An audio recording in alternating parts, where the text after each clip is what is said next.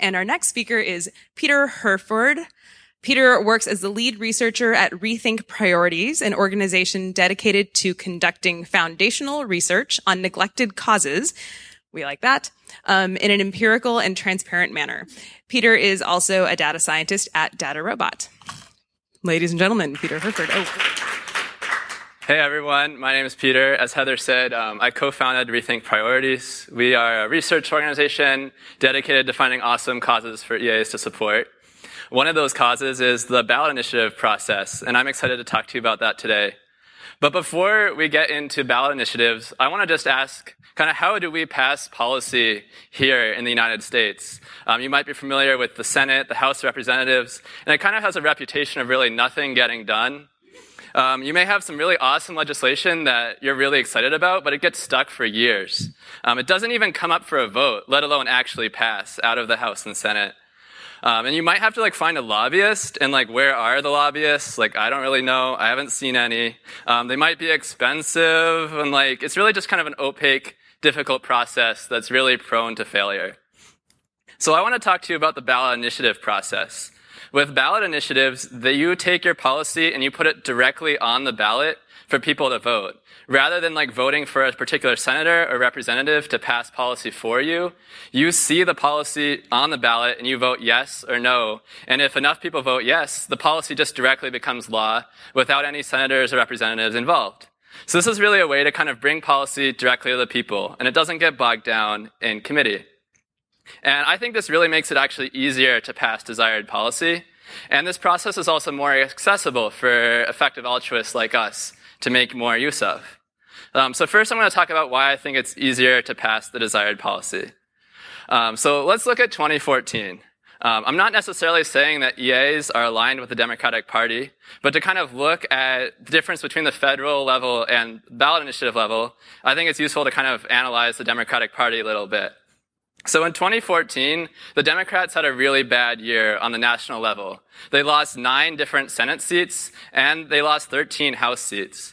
But at the same time, ballot initiatives passed some legislation that Democrats are in favor of.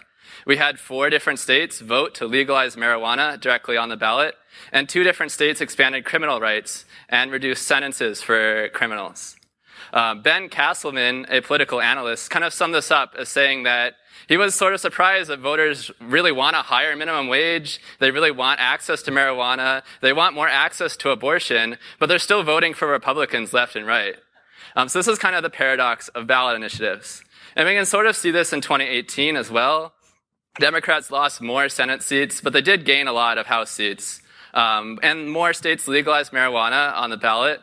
More states expanded criminal rights. And we even had a landmark legislation here in California to produce more cage-free reforms.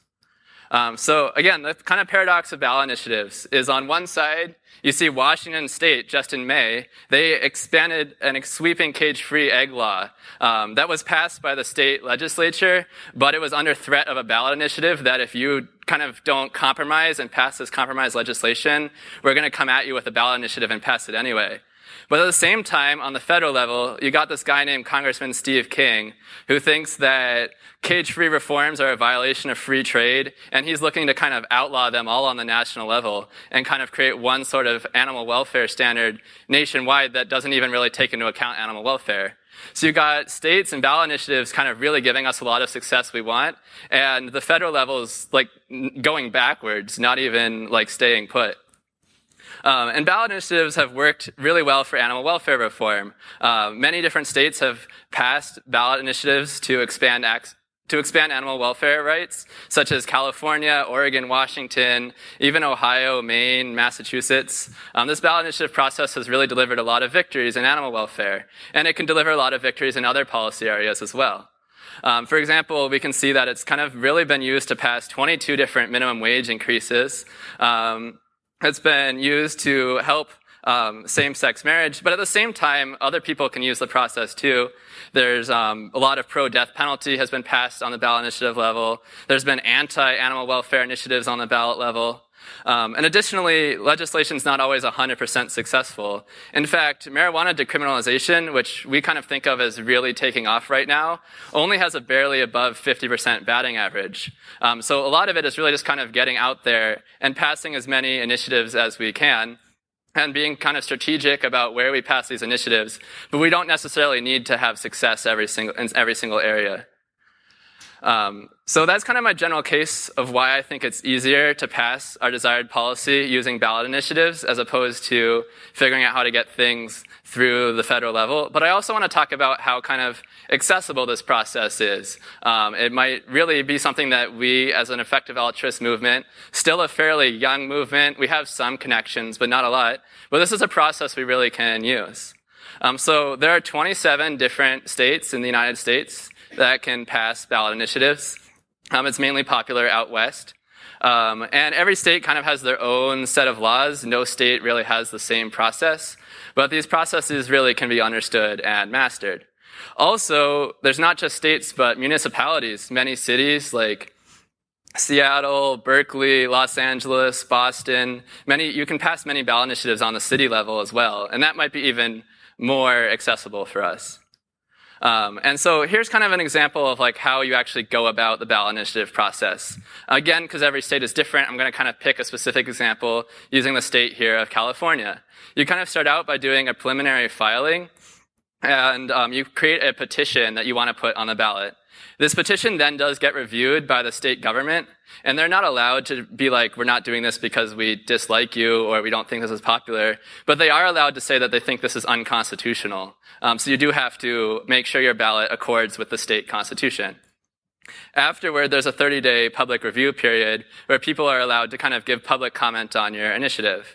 And after that happens, you then actually prepare a literal petition. And this is a petition you're going to actually be taking to the streets, to the public, because you need to collect over 600,000 signatures. And if you want to get this on the ballot in 2020, you better hurry up because the signatures are due by April.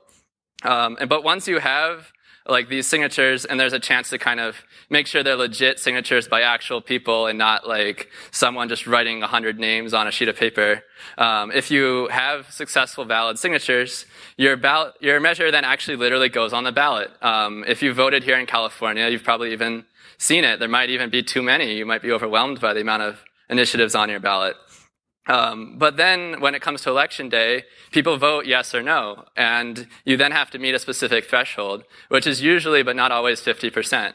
And if it passes, it becomes law. And that's basically it. You've passed a law. Congratulations. So what do you need? Okay, so I did say it was accessible, but it's not necessarily accessible for like literally any of us. You do need some resources.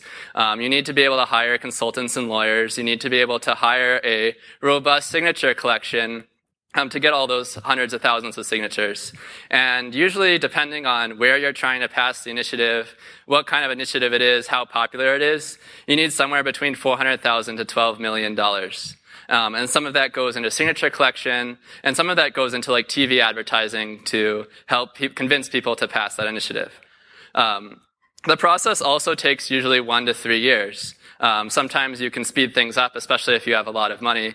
And other times it's harder. Some of it varies state by state. I would recommend if you want to do something for 2020, you better really hurry up. But there's also 2022 and 2024 to look forward to, or maybe you can take a more relaxed attitude to your initiative pacing. And this isn't something that we're actually doing in Effective Altruism. Open Philanthropy Project, which is a major EA foundation, has given $1.5 million to criminal justice reform in Florida, and they've given $4 million to cage-free egg initiatives here in California. And both of those initiatives passed with that support. And this is something that Rethink Priorities is also really trying to be involved in. Right now, we're really trying to focus on animal welfare reforms, such as the sweeping cage-free legislation that we've already been seeing very successful. We're trying to kind of figure out like how we can take that further, which policies we might want to pass next to kind of keep momentum going on animal welfare. And we're kind of doing a lot of analysis of ballot initiative strategy, and we've started working with Civis Analytics to run polls and develop predictive models to kind of identify policies that we think can actually pass in particular states and cities. And we're going to be producing a lot more detailed analysis than just this talk, and we're going to put it up on the Effective Altruism Forum for everyone to see. Here's a little bit of people on our policy team. It's myself, Marcus, Neil, and David. You can kind of see a lot more of our work at rethinkpriorities.org. You can sign up for our newsletter. You can email me. And also, if you want to talk to me either in the Q&A session or in office hours after this talk, I'd really be interested in talking with people who want to participate in the ballot initiative process, who might want to be interested in funding other ballot initiative processes, or who are just kind of excited to use this as an opportunity to really pass awesome legislation and actually get things going. Thank you. Thank you. All right. Whichever seat you'd like. Go ahead. Gentleman's choice. Thank you. All right. Well, thank you. So question that we have is, what can be done when state leadership ignores the outcome of ballot initiatives, such as the Florida expansion of voting rights to former felons? All right. Well, they can't literally ignore the initiative because it becomes literal law once it's passed. So they do have to take actual active attempt. They have to, for example, pass their own legislation to veto the ballot initiative. So it does have to kind of go through and get majority support. But it is important to acknowledge that ballot initiatives aren't permanent forever. Like any other law, they can be repealed often, frequently. And you can maybe even get into some sort of ping pong match where you keep passing an initiative and having it repealed. But that actually doesn't happen to too many initiatives. When we looked into it, fewer than 5% of initiatives were actually getting repealed by the state. So most initiatives are usually here to stay. All right. Good. That's good to hear. Another question. Do you have concerns about a legislature weakening a ballot initiative after it passes? I'm thinking more Florida coming up. I'm thinking about the voting rights amendments in Florida. Do you have data or a hunch for how often this happens? Yeah, as I said, it kind of doesn't really happen too often, usually 5% or less.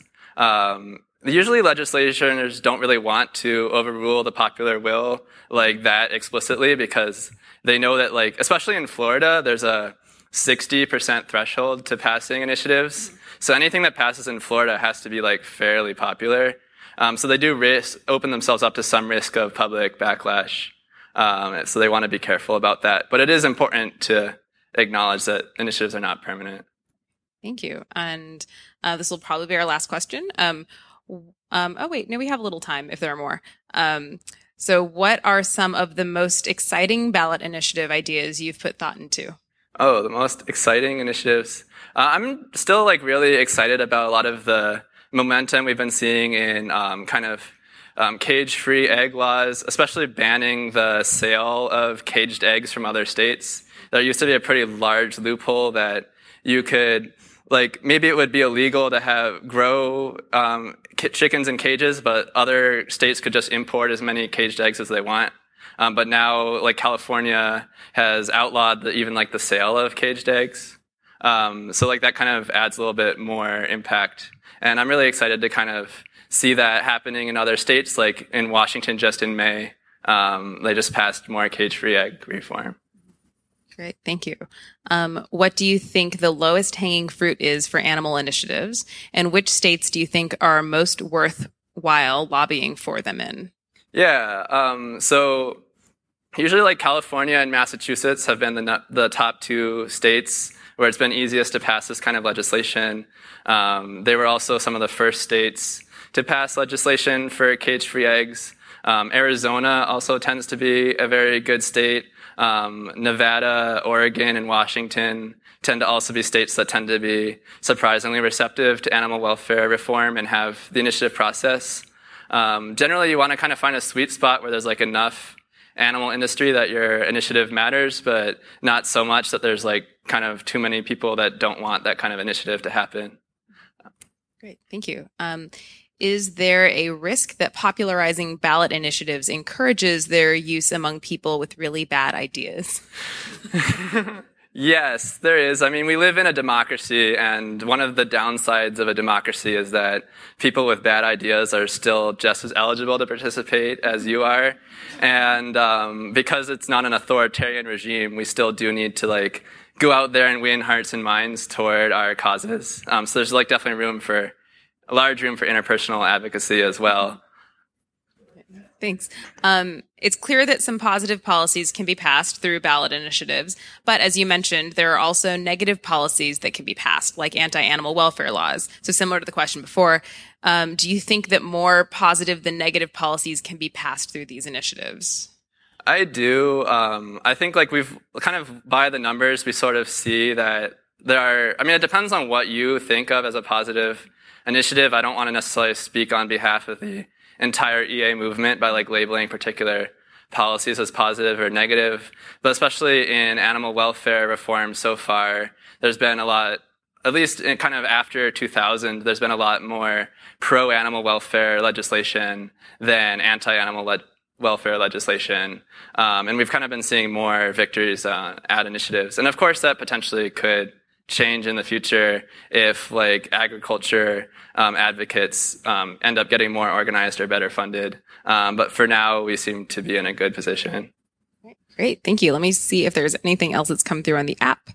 Wow, there's such a stack of questions that we've already gone through. I think that's it. So, all right, cool. Thank you so much, everyone. Peter. Yeah.